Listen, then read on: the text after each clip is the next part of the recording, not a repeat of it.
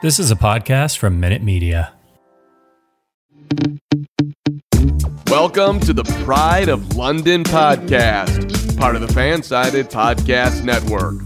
Please welcome your hosts, Gabe Henderson and Travis Tyler. What's going on, everybody? Welcome into today's episode of the Pride of London podcast. I'm your host, Gabe Henderson, and I'm joined by my co-editor, Travis Tyler. I'm just going to get this off my chest. First of all, I do sound sick. No, I don't have COVID. I've been tested 6 times over the last week. That's the glory of international travel. And I'm just here today because the Premier League made me carry on. So here we are. Travis, good to be back. And I guess we'll start with the elephant in the room is our thoughts on the whole COVID situation in the Premier League. So the floor is yours. Yeah. And I mean, like me and you already had this whole debate earlier this morning. So I'll just give the bullet points here. I understand people are into this whole campaign against Chelsea thing, but, we're this far into the pandemic. Like, we know how we're supposed to act with it. We know what we're supposed to do. And clearly somewhere along the line, someone didn't do that. And, if the Premier League could talk about like, oh, we have a 97% vaccination rate, like NBA can, maybe this would be a different conversation, but it's like 60%.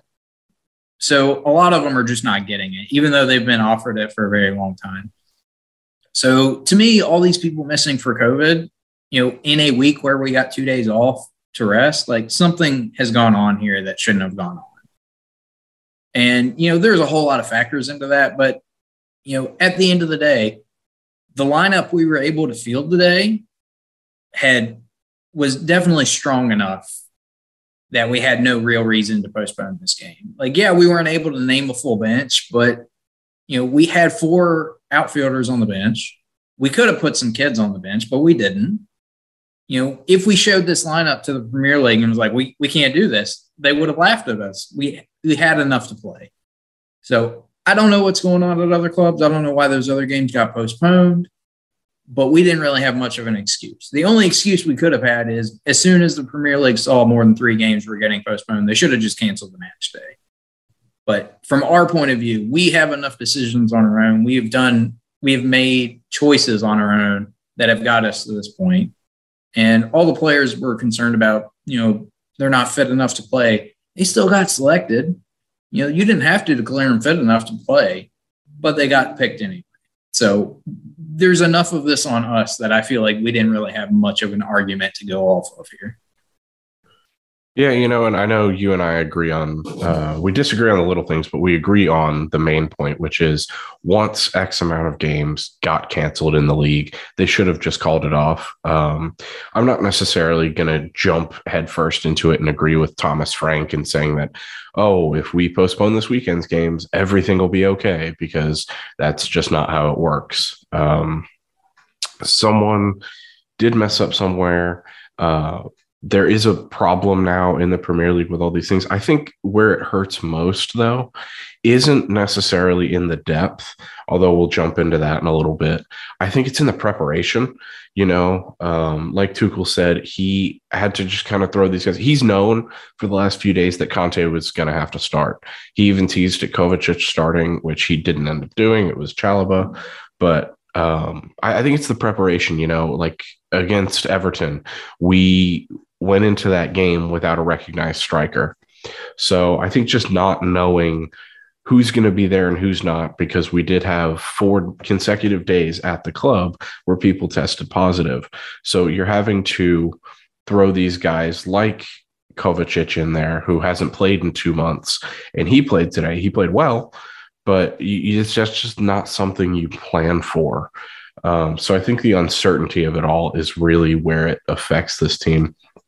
And I get what you're saying in terms of, we had a strong team and that should be enough. And realistically, yeah, it should. But I think what people want is a level playing field. And it's not just against Chelsea. It's against every team that's playing right now, It's not necessarily fair to them. I was talking to someone about this the other day. is now you're going to look at the Man Uniteds of the world, and they're going to be heading into February with like 3, 4, 5 games in hand on everybody. So it's kind of an advantage knowing which games you can and can't prioritize based on how all of your opponents have played. So, I mean, I hate that whole argument where, oh, you have 1 or 2 games in hand. It's what it is.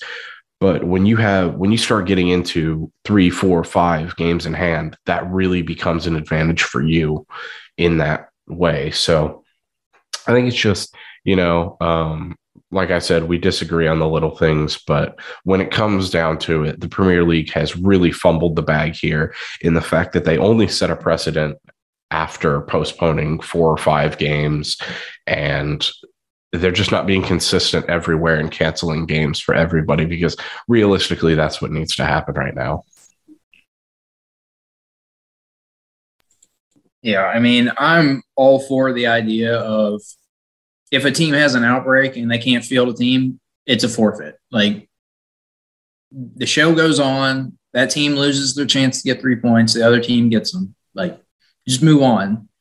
But yeah, the Premier League absolutely should have just looked at this weekend and said, let's just go off until after Christmas. And because there is a break put in for teams, that quote unquote winter break, you could just shuffle that back earlier if needed. But yeah, it really does get into muddy waters when you consider the fact that Chelsea's still alive in 5 competitions. In a month and a half's time, we're going to be traveling to, I think it's in Abu Dhabi now, for the Club World Cup.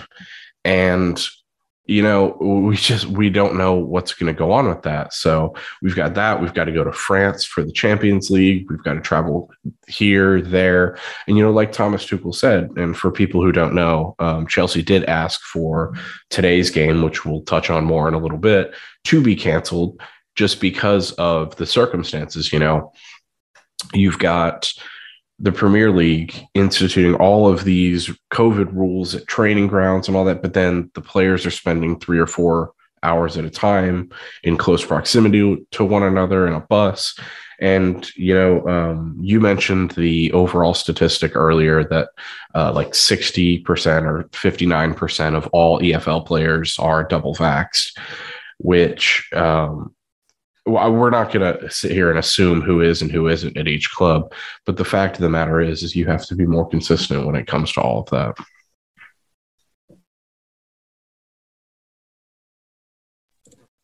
yeah, I mean, we obviously don't know who has what, but like I said, we're so far into this pandemic, and if only 60% of Premier League footballers, even if at Chelsea it's a higher number, like, it's absolutely an issue when they've had access to it since pretty much before anyone.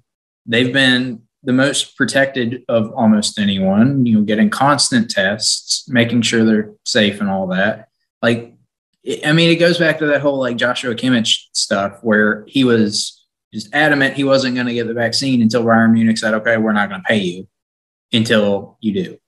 And, now all of a sudden he's changed his mind. Like, I'm sick of having to wear a mask in places. And the only way we're going to get through this is if we just do what we need to do. And there's so many people that are just, they're just trying to assume things are normal again. And they're not normal. And they won't be normal until we, deal with this stuff. Yeah, I think the most frustrating part to that point is the fact that we are 18 months or whatever we are into this whole thing. And the Premier League is still sitting here scrambling. Like, they don't have a plan for this. They have a TV plan. They're going to stagger all the games and close the doors again if need be. But they don't have a plan for individual clubs and players. They just acted like one of the ignorant people who were walking around in public just refusing to get vaccinated or wear a mask and all that. Like, they just assumed it was all fine and dandy when it's really not. We've seen over the last week how quickly things can change. We were sitting here a week ago, we were recapping the Leeds match. Well, you were, I was on a flight, but we were sitting here recapping the Leeds match and everything was fine and dandy. The only player that we had with COVID was Mateo Kovacic, and we thought it was an isolated incident. And here we are a week later and the world's been turned upside down again. So I think it's just a real lack of leadership from the Premier League. But, enough about all of that. I know, obviously, you said you're sick of it, and I think we're all sick of it at this point. So, like Jurgen Klopp said, just get the damn vaccine. I don't think it's that hard. We all want to enjoy away days, and we just want to enjoy the game that we love. So, I'm just tired of debating all of it and just wondering who's going to be playing for us and who's going to not. So to that point, we've got a few matches to recap, and we were without some key players in these matches. So I know you didn't necessarily have a bunch of time to see the Everton game, but I know you have some thoughts on it. So I'll just kind of go through the general points. I thought we played really well throughout the game. We played without a recognized striker. So our front three, I believe, starting was the same that we saw today. It was Pulisic as the false nine, Ziyech at left wing, and Mount on the right wing. And, once again, it was one of those games where Mason Mount had to come to the rescue for Chelsea. And he's done that the last few weeks. And he's really stepped up and gotten back in form, but he can't do it every game. He got the decisive goal, I think, in the 70th minute. And then we turn around and concede a sloppy free kick and really bad marking on it. And we gave up that lead 4 minutes later, and we just failed to find a winner. So I thought we played well against Everton, but it was the same old story for Chelsea. It was missed chances, which I think you can attribute to the lack of a striker in that game. But at the same time, that's an Everton team that you really needed to beat. That Everton team was bad. They didn't have some key guys like Calvert-Lewin, Richarlison, Luka Dean. I mean, Jordan Pickford kept him in that game, but they were essentially a bunch of backups and kids playing against us. So what thoughts do you have on the match? Yeah, I mean, looking at who started and thinking to the Wolves game, we had two changes. Only the two midfield players changed. And, I saw the chances created, the XG for the Everton match, and it was insane. It was huge. So, if you're changing only two center mids and there's such a drop-off in performance, that's a whole other issue. But like you said, Everton was really weakened, and they've been there for the taking for everybody. So, honestly, at some point, we just need to admit, it's not injuries or anything else that's hurting us. It's that we're just generally awful right now. We can make all the excuses we want, but at the end of the day, we are just not playing as well as we could be. We can create all these chances and not score off of them. That's a problem, and that's been a problem for a really long time. Until, just playing Wolves today, we weren't able to keep a clean sheet to save our lives. Yeah, so, there's really no excuse to have not beaten Everton with the numbers we put up or even the team that we put up. Like you said, they were there for the taking. This was a weak Everton side. Yeah, and I think part of that, going back to the changes, is the fact that we really don't have the ability to change much, but I don't really think we needed to change much, against Everton. The fact of the matter is we let Everton into that game. Yes, Jordan Pickford was standing on his head throughout, but like you said, you saw the XG. It was I'm just barreling it off of memory here. It was 3.5 to 0.5 or something like that. It was unbelievable. We created some really good chances and we played really well throughout, but we've lost that ability. And I think this is always the one thing that I will pin on title contenders is if you really want to be a title contender, you have to lace up your boots and you have to go take the game to your opponent late in the match. The perfect example, and I was thinking about this throughout the game today, is Liverpool a few weeks ago at Wolves.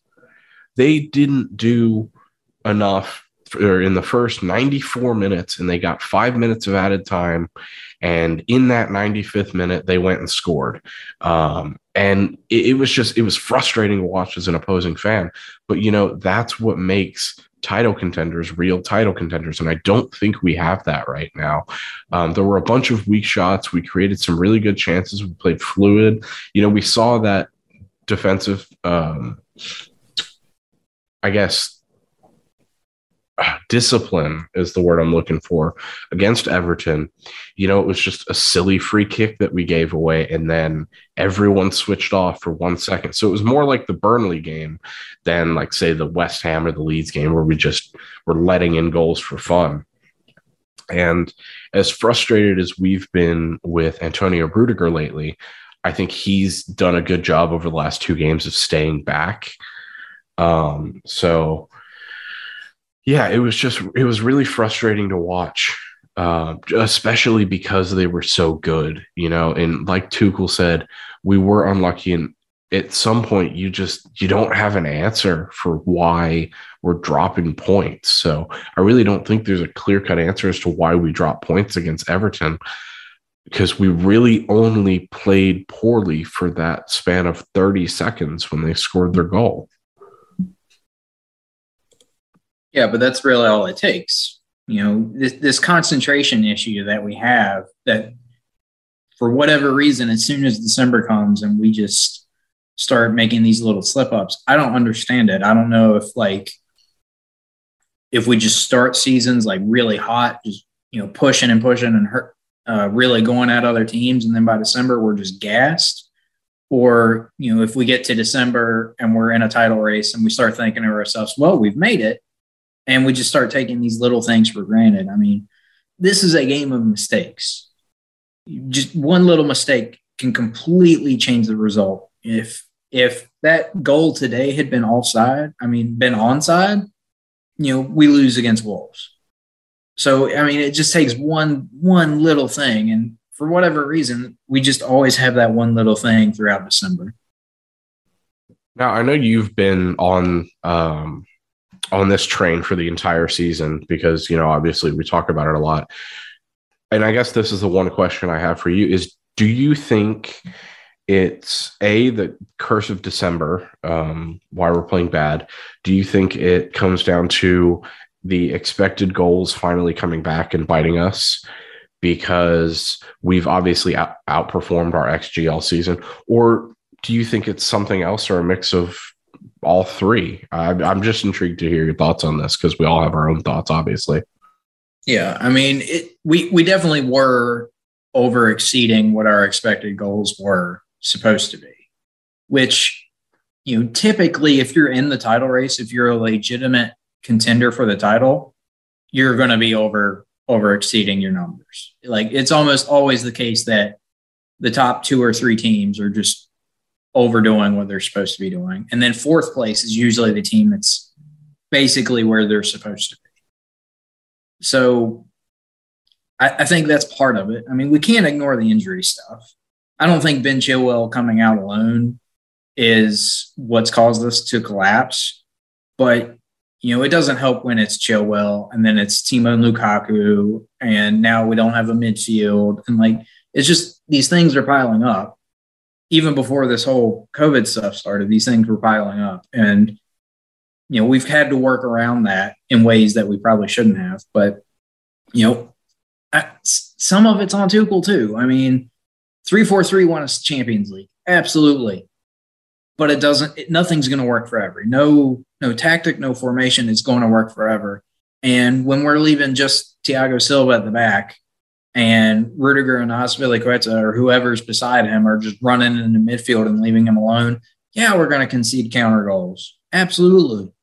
And if we're not able to keep the clean sheets like we used to, well, we haven't really ever had what we needed to on the other end to score goals. For very brief periods of time under Tuchel, we have looked like a very attacking, goal-scoring team. And the rest of the time, we've been winning by like a goal or two that a defender or somebody scores because our defense has been so good to keep us on a clean sheet. So it's just a lot of little things that I think are coming together. And, yeah, I don't know what happens in December. Like I said, I don't know if it's just a mentality thing and we get to December and we think that we're just going to breeze through it, or if we start too hot and then we get fatigued. I don't really know what happens, but it's happened every single December since Conte won the title. And that's ridiculous. So something needs to be fixed there. Like if we need to get a sports psychologist to start spreading some Christmas joy or something, do that, because this isn't working. Yeah, I mean, it's one of the great anomalies in all of sport is why Chelsea just turns off in December. And, we've alluded to many different things, we being Chelsea fans, not us in particular, over the years. And it's been, it's the manager. Well, you can look at it and say, we've had Conte, Sarri, Lampard, now Tuchel. So it's obviously not going to be the manager. He's not the problem. And then we look at, it's our core group of players. Well, we've moved on from the Hazards and Williams and Cahills and Fabregases of the world. And now we've got a whole different core and we're still struggling. So I genuinely, I don't know what it is, but I agree with you in the sense that I think right now the problems are bigger than just one thing. Can we look at the last two matches and say they probably should not have been played? Absolutely. Can we look at the injuries and say Ben Chilwell is the reason that we are not playing as well? Absolutely. Can we look at Kovacic's absence? Can we look at the strikers' absences? Yes. Can we look at Tuchel's managerial mistakes, which we've seen a lot? Yes. So it's just, I don't know what it's just all of those things snowballing and overperforming our expected goals. Yes. So, it's just a pile of things that are just coming back to bite us. And I think if we are really title contenders, we will overcome those. So I just wanted to go into that real quick and talk about that. A lot of people don't expect us to be title challengers now after the Wolves game. I know you and I have talked about it. I think it's a little premature to say we're out of the title race and back into the race for top four. We are dead in the middle right now, I believe. I think we're 6 points above Arsenal in fourth, and I think we're 6 points behind City in first. So I think it's a little premature to say we're out of the title race. We have games early next month against City and Liverpool, but at the same time, if we don't turn the ship around in the next few days, we are going to have a major problem, and we will find ourselves in a top four race. So, I think one of the important things going into this year was we wanted a title race, but we didn't just want a title race to start the year. We wanted to be in the title at the turn of the new year in March and April, and we wanted to be right up there with a chance to win. And obviously, we saw Frank Lampard saying that was too much of an expectation on this team. But once we signed Lukaku, the switch flipped and we became real title contenders. So the fact of the matter is we haven't played like title contenders lately, but we are not down and out yet because we've seen over the last few weeks how quickly things can change. It's just hard when you've got the Man Cities and Liverpools of the world who are absolutely ruthless. Yeah, I mean, looking at Arsenal right now, their goal difference is, everyone else is in the league's goal difference is just on a whole nother deviation from ours. We've got plus 27, they got plus 4. So to me, that implies that we're at least going to get top 3 if we don't just absolutely mess it up here going forward. But yeah, City and Liverpool, they're ahead of us. City's only 6 points ahead of us. That's definitely doable in the next 20 games. And luckily for us, we don't have to wait too long to play either of them because we play both of them back-to-back in the Premier League in January. So basically, if we want to be in the title race, those are must-wins. Pretty much all of January is going to be a must-win at this point. Just to keep pace with them, and we need to cover some of that ground that we lost to them in other matches. Obviously, we've been terrible since the Juventus match, and we shouldn't look away from that. But it is only a 6-point gap. And by the end of January, if we beat City and Liverpool, we could very easily be right back at the top. So I don't think it's time to panic because of the table. I think we should panic more because of the performances we're seeing. but we can definitely flip this around. And once players start coming back from injuries, once we can get around, slapping together a midfield, then I think we probably rebound a little bit. We just need to get over whatever funk we're currently in. Yeah, for sure. So with that, let's go ahead and talk about the Wolves match. So I just want to hear some of your initial thoughts on the game overall. We'll dive into specifics after we hit on these initial points. So I guess what did you make of today's 0-0 draw against Wolves? Yeah, I mean, first of all, like I said, I think the lineup was strong enough to beat Wolves, or at least give Wolves a go. And people will say, well, Chalobah's not really a midfielder. Pulisic's not really a striker. Our front three is supposed to be this fluid thing, allegedly. So I don't really buy the whole argument of Pulisic can't play up top when, they're all supposed to work in tandem. Not that any of our front three did anything today. Let's just get that one out of the way. Chalobah's played midfield before, so I don't think it's a big leap to say he's able to do it for us. But really our issue is the same issue that it's been. It's just we're almost like trying too hard to make a goal happen, and we just leave Silva all alone for these counters. And, like I said earlier, if that had been an onside goal, this is a totally different story because Wolves created that chance a few times. And, Silva was able to deal with it some of the times. When Rudiger and Osby remembered they were defenders, they were able to help him.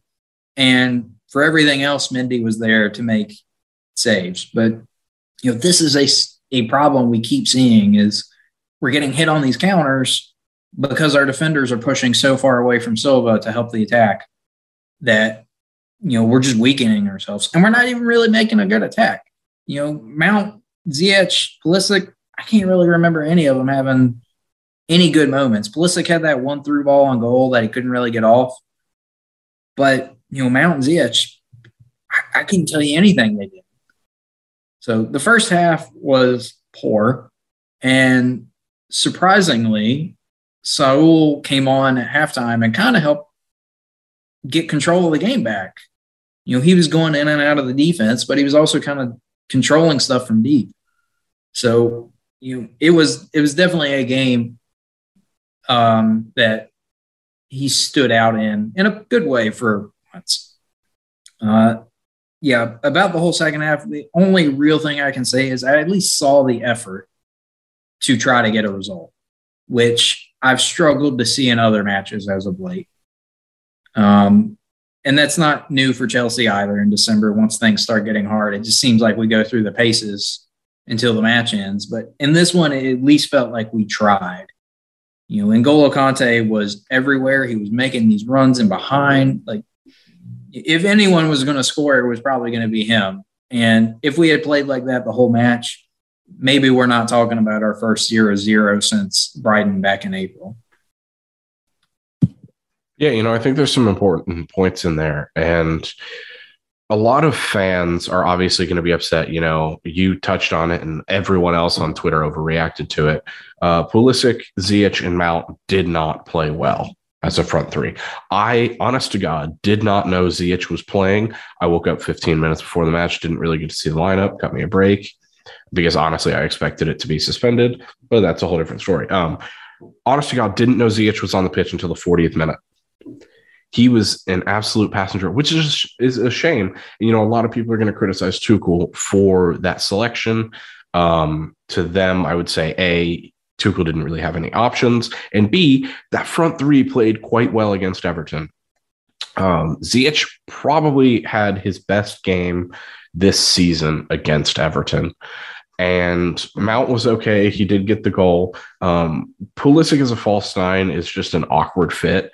I think under normal circumstances, it might be able to work, but the way that we've been playing, it's just, it hasn't worked. He can't play with his back to goal, and that's how he's been used.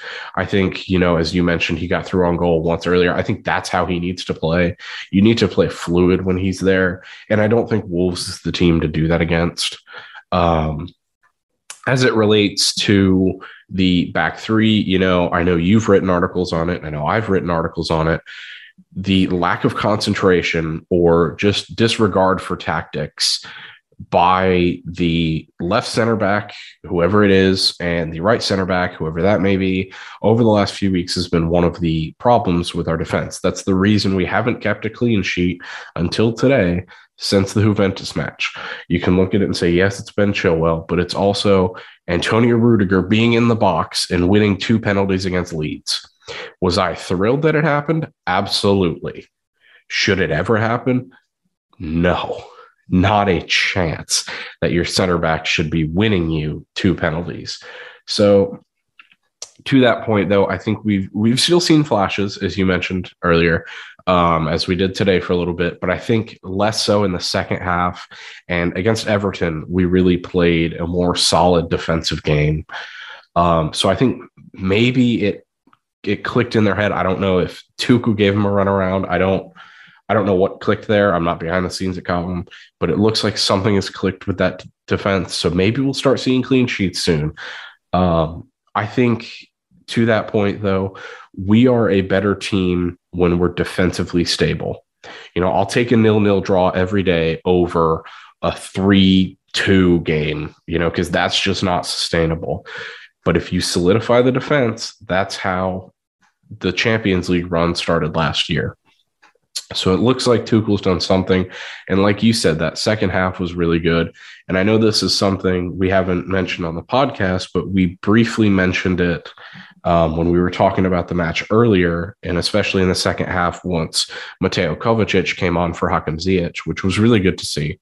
I love Mateo Kovacic. I've always been a fan of his. Everyone knows that. And he's been one of our players of the season this year. So it's good to see him back after 2 months. But once he did that, we switched to a 3-4-1-2 or a 3-5-2, whatever you want to call it. And I think that's really the formation that Tuchel wants to play. We just haven't had a chance to yet. So do you think that's the reason we played better in the second half? I guess that's where I was going with that. I really think Saul coming on and, solidifying how we played out of the back helped a lot, especially because he was dropping, into the back. So Silva wasn't as alone as he was before. So I definitely think we had a very, very brief spell where everyone was fit, and that was when Tuchel was using 3-5-2. And it was super brief. And, it was like right up until Lukaku and Werner got injured. And then we went back to 3-4-3, and we haven't really gotten away from it. I think 3-5-2 is his plan for this current team. And it's hard to describe it, but basically when Nagelsmann does it, he does it because it's able to create this pendulum at the back that's better able to deal with situations around the pitch without sacrificing your numbers. And, it probably does benefit both Lukaku and Timo Werner, who, Lukaku's best form of his life came at Inter Milan when he had a strike partner. Timo Werner's best form of his life came at Leipzig when he had a strike partner. So it's just about, getting everyone in a place where they're comfortable. And beyond that, I think it'll make us more vertical than we currently are. If you're going to play 3 at the back, you almost have to be vertical. You have to get the ball forward quickly enough that you can use your advantages while you still have them as advantages.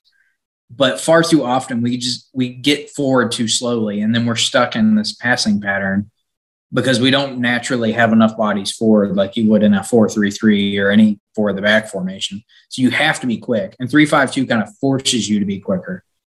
Pulisic's run in behind came after we made that formation switch today. So you might sacrifice a little bit of control, a little bit of possession, but you're trading that with, you're going to create more clear-cut chances. And that's probably what we need more of now. And, if we're able to ever get everyone fit again, I really do think that's probably Tuchel's plan for this team.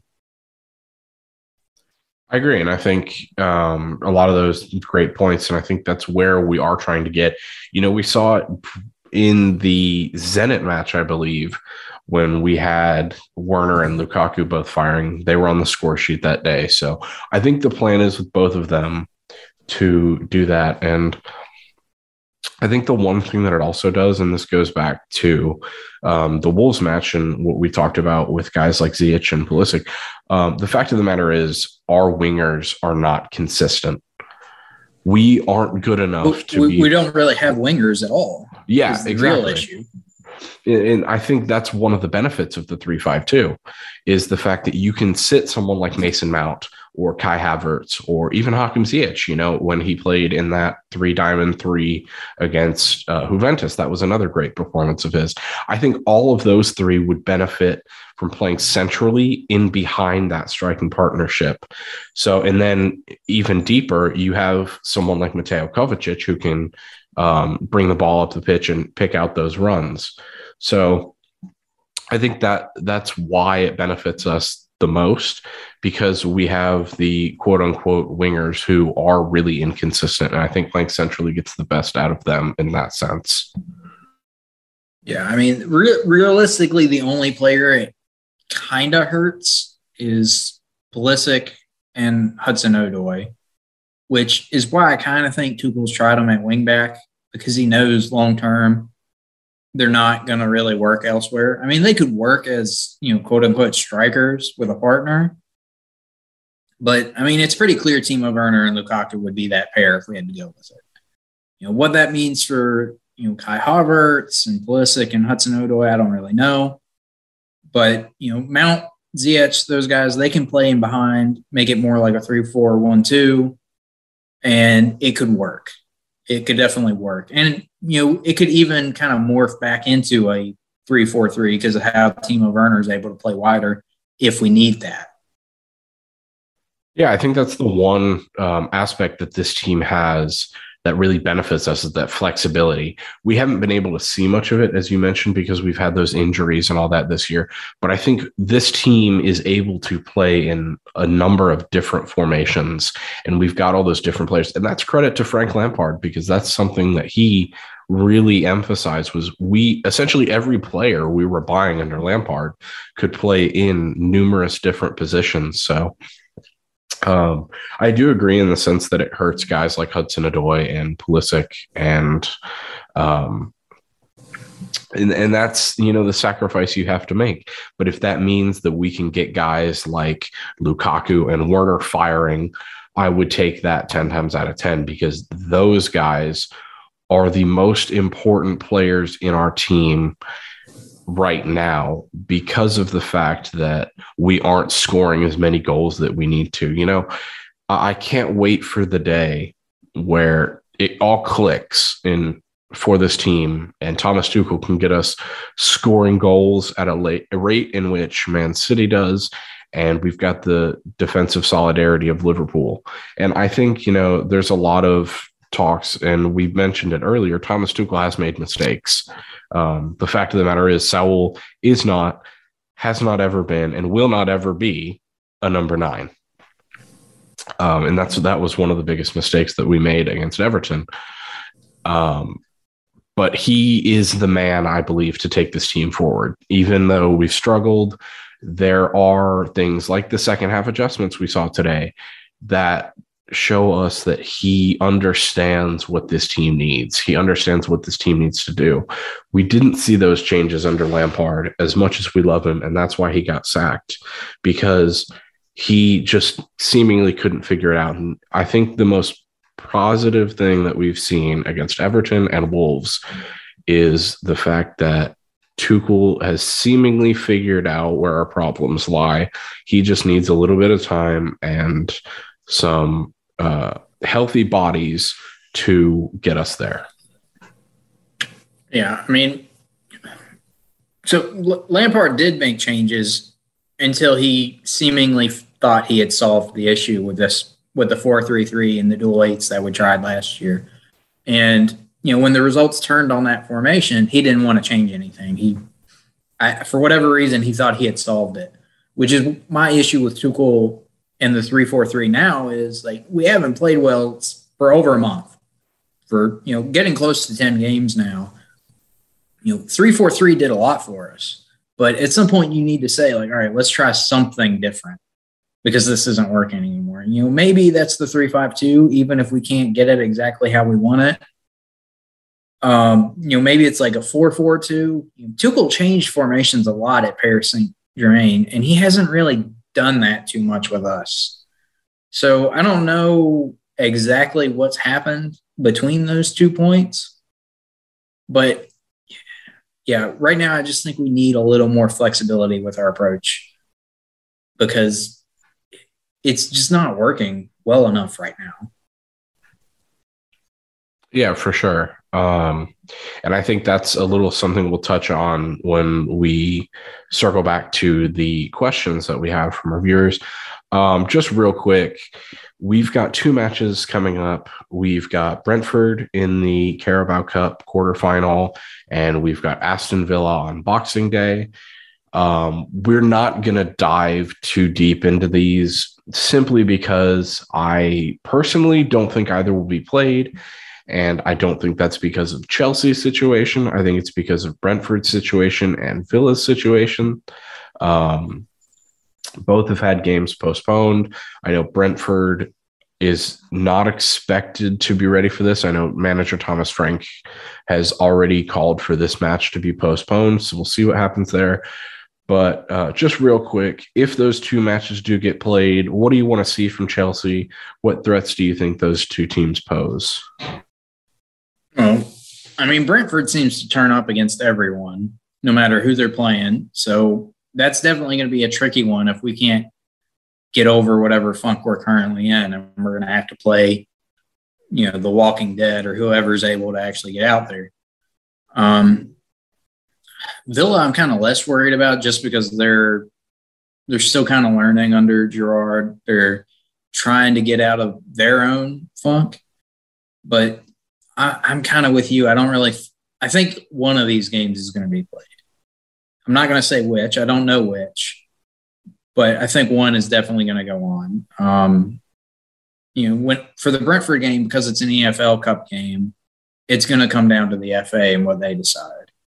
And I think they've already set the precedent of if a team is unable to play, they forfeit in the Cup. I think they've done that. For some reason, I want to say they did it with Spurs. Perhaps. I know Spurs had their Conference League game suspended against Rennes, I believe it was. I don't know about the EFL Cup, though. Yeah, for some reason, I feel like an earlier game in the league got canceled because Spurs, their opponent, couldn't play. But you know what? I think you're thinking of are you thinking of Leyton Orient? Their game? Yeah. It was last year, and I think they did give Leyton Orient the forfeit. But I think that's less clear because I think that was a 3rd or 4th round game. And then obviously when you're talking about a team, I think Leyton Orient was in League One at the time, if they're not now. I apologize to all the tens of Leyton Orient fans out there that are listening to this. So I think it's less clear cut now with Brentford in the fact that you've got 2 Premier League teams who played out to a 1-0 game a few weeks ago. So I'm with you in the sense that I think that game will get canceled. One of them will get canceled, one will get played. I think it'd be trickier to cancel a Boxing Day match just because of what it represents. Yeah, so that was my thinking. Yeah, I think if we play one, it'll be Villa. And Villa has played us close this year, and that was under Dean Smith. So I think it'll be really interesting to see how we play against Steven Gerrard's new side. That's really all I have on those 2. Did you have anything else you wanted to add on those games? No, should they be played? I really want I want every trophy. So, don't lose to Brentford in the EFL Cup. We also need to stop screwing up in the league. So don't lose to Villa either. But, I'd rather have silverware than finish 3rd in a 3-horse race. Yeah, for sure. I'm with you. I think Tuchel agrees with us too. We are in every tournament to win it. We're not going to send kids to the Club World Cup in a few weeks, nor do I think we should. I think I'm greedy in that sense. I want every trophy. I don't care if it's the EFL Cup. I don't care if it's the Community Shield. I want to win the Community Shield, although it's not necessarily a trophy in my eyes, but that point is neither here nor there. So just getting into our questions, we had 2 fan questions, kind of a late call this week. So first from Dean the Bard, he said, what are your thoughts on Sowell, yay or nay? So I'll let you take that one first before I get into my thoughts on it. Yeah, I mean, he did well today against Wolves, and you can't take that from him, but he's done well in other games, and then he's come back and just looked completely awful. Like, I think it's fair to say that we just got that one wrong. I don't know how we got it so wrong, but we got it wrong. I don't know why Tuchel keeps using him, other than maybe he was kind of Tuchel's choice, but that's just a conspiracy theory I have, because how he's been playing up until like today has simply not been good enough to justify being played at all. I mean, I remember him a few years ago and how good he was, and then he had that injury, and at Atletico Madrid, he kind of shuffled around positions, and he just hasn't looked the same. But for now, it's a nay, unless just something magical happens in the back half of this year, and even then, I still wouldn't buy him. Yeah, no, I definitely wouldn't buy him. And I don't, everyone wants to talk about sending him back in January. I don't know what the rules are there. I don't know if we can or not. I think the one thing I will say is confidence is everything in football. And Sowell really hasn't had a manager over the last 2 years because he and Simeone had a falling out. I really don't think he's had a manager publicly say, like, you're the guy that I want. I know you can do it. And I think when Tuchel stood up for Sowell after the Everton game, because he got some abuse after that game, I think that might have lit a fire in him. I hope it did. Right now, I think we'll continue to see Sowell for the next few games, should they be played, just because we've got a lack of options elsewhere. But I think confidence is everything, and I'm really hoping that this is a turnaround. I think the game against Everton was the worst game he's played to date, and that's really hard to choose from because he's had a lot of them. He's been yanked off at halftime twice. But I'm with you. I'll say nay. I hope he can turn it around. And I think these next few games will be really key for him, because whatever you think of him, he did play well today. And I think he was a difference maker in the sense we did see him play that Jorginho role again. I believe, I can't remember for the life of me the last time he did that. It was in a game a few weeks ago. He got taken off at halftime, and he just, you know what? It was Watford, and he just didn't play well. He was more involved in that Jorginho role today, and you said he dropped back into the defense a few times, and he really allowed Conte and Kovacic to go forward. So I think he was important today, and I really hope we see that. But overall, it's a nay for me. Going into our final question, Will Smith said, do we need reinforcements in January? And if so, who? So what are your thoughts on that? Say Will Smith, like the Will Smith? No, Will Smith. Oh, okay. I mean, it's really easy to say right now that we need reinforcements when we're missing so many players from injury. But my problem with signing a player because you have injuries is, how long is that player going to be injured for? And then you're creating other issues. If Chilwell comes back in January and we buy a left back, where does that leave us with Marcos Alonso? Where does that leave us with Ian Matson? It doesn't make a whole lot of sense to me to go out and buy a left back when, we could recall Ian Matson, I believe. I haven't seen anything that says otherwise, like I have with Gallagher or Gilmore. Alonso is not always the best player, but he is at least a player we can use right now. And we have other players we could put at left wing back if we absolutely needed to. So I don't think we need a signing there. I don't really see how we need a midfield signing when it's almost certain at this point Gallagher is coming back next year in some capacity. Maybe Gilmore comes back in some capacity, and there's others. we definitely don't need an attacker because we have too many attackers as it is. And, if we bring anyone in, at some point, someone's going to have to leave. Maybe guys like Ziyech and Pulisic are more on the bubble than others. But, if you bring in anyone, someone's going to have to clear out at some point. We can't just keep adding in attackers.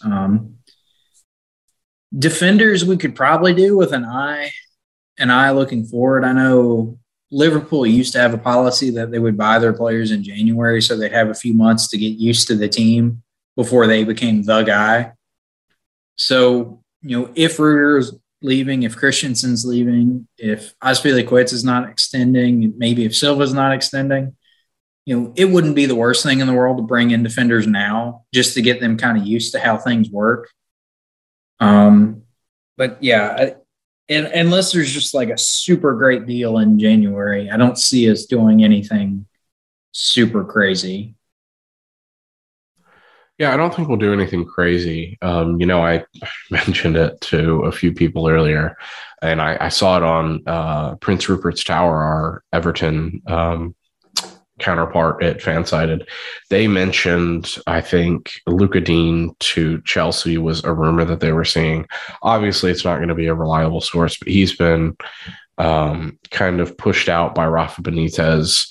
So obviously, I think that's a pipe dream, would be to sell Marcus Alonso and bring in Luka Dean. That's me personally speaking.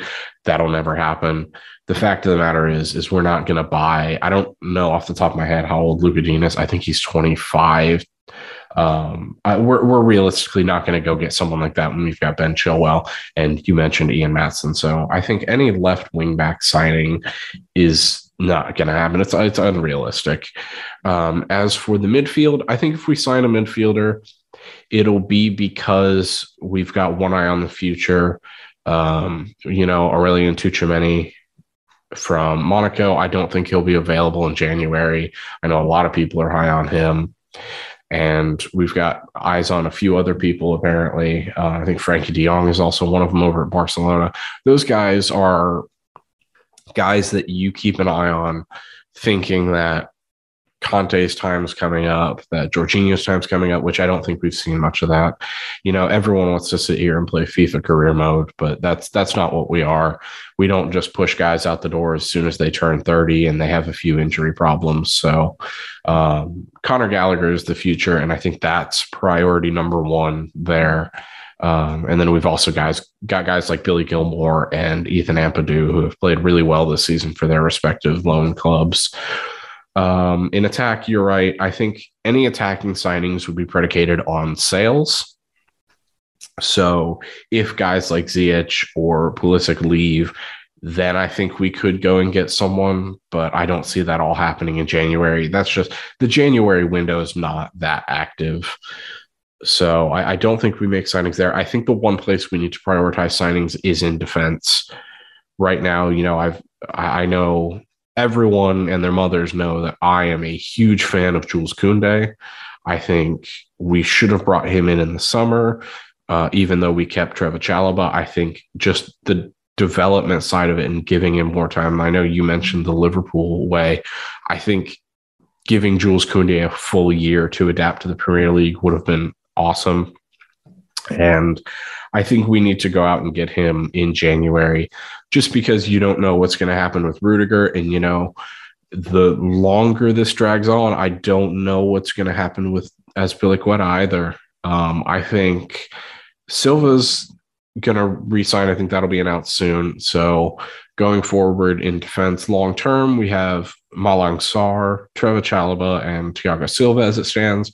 I think Andreas Christensen will resign. I know Fabrizio Romano has hinted at that over the last few days. So I think, but I don't think Rudiger stays, and Azpilicueta is a toss-up right now. So I think priority in defense needs to be going to get Jules Koundé, who can play at either left center back or right center back, and you give him that time. So if one or both of those guys leave, you have a replacement there, or you only need one spot to fill. Because the fact of the matter is, if we go into the summer needing to fill two center back positions, we're probably going to struggle out of the gate in the Premier League next year. Yeah, I mean, there's always Colwell from Huddersfield. He seems to be doing really well, but there's always that jump from the Championship to the Premier League, which didn't really bother Mount or James or Tomori until it did. So there's always that chance, and he is left-footed, so he could play on the left side. But yeah, just looking back at our January windows, the last time we made really any business in January was 17-18. And we got in Barkley, who we tried to get the summer before, Emerson, because we needed that left back cover, and Giroud. So, of those, really only Giroud had any kind of sustained success with us. So January is really not the time to be doing business if you can help it. I agree. We should probably bring in a center back now and a center back in the summer, just because of how unlikely it would be to bring in 2 center backs in the summer. Yeah, and I think also from a business standpoint, it makes more sense to do that, because right now you look at it and I don't care what people say. There are teams out there that exploit your needs. When we were going for Lukaku this summer, everybody in the world knew we needed a striker. So Inter squeezed every last cent out of us that they could. And I think that teams would do that in the summer, knowing that we need center backs. So, yeah, I think, and, I know you touched on Ross Barkley a second ago, and we tried to get him in the summer and we got him in January. So I think that's something that we need to consider with Jules Koundé. I know Sevilla has said, we cannot guarantee that he'll be here after January, and he's played really well. So I think that is the most obvious move that we need to make. Maybe that's just me. I have my blinders on. I said in the summer we should have signed him. I wanted him all along. I think he's one of the most talented young center backs in the world. So I think if nothing else, we need to go get him. Do I think it'll happen? I don't know. Like you just said, we don't spend a lot of money in January. It's not something we do.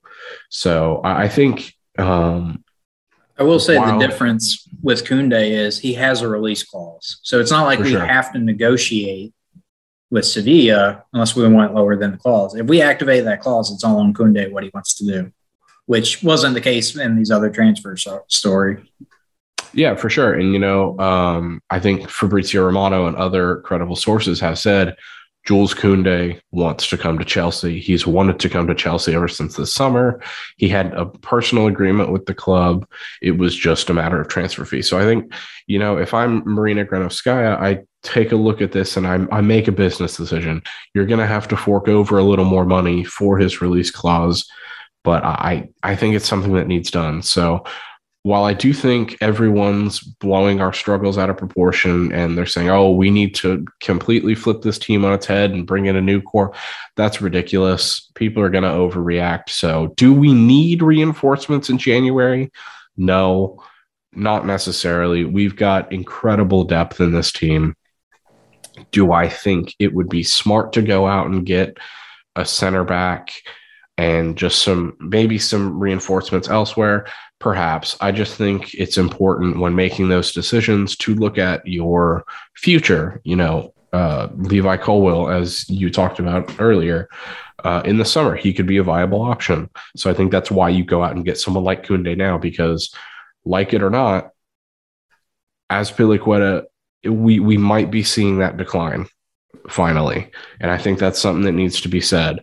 So if nothing else, going to get Koundé would give us cover at right center back and still leave the door open for someone like Colwell at left center back. I just had a very American/Atlanta United thought of MLS is in its off season. Dortmund want Miles Robinson. Maybe we could fill that center back spot with another American. I mean, Miazga didn't work out, but who knows? I think saying Miazga didn't work out is appeasing the masses and not appeasing you and I, because I know you and I absolutely love Matt Miazga. But yeah, I think that's all I have. Did you have anything else on the transfer front, on the recap front, or anything else you wanted to talk about? Nope, I'm all set. Alrighty, well, I just wanted to say thank you to everyone for listening, taking time out of your day to make us part of your day. We hope you enjoyed. Be sure to tune in every Monday at 6 a.m. Central Time, and we will bring you new episodes sometimes midweek. Make sure to go give some of our excellent contributors some clicks and read some of our articles at theprideoflondon.com. You can follow us on Twitter at Pride O London. Sorry. You can follow me at Gabe H Sports. Follow me at Traftical. So thanks again, everybody, for listening, and we will see you next week.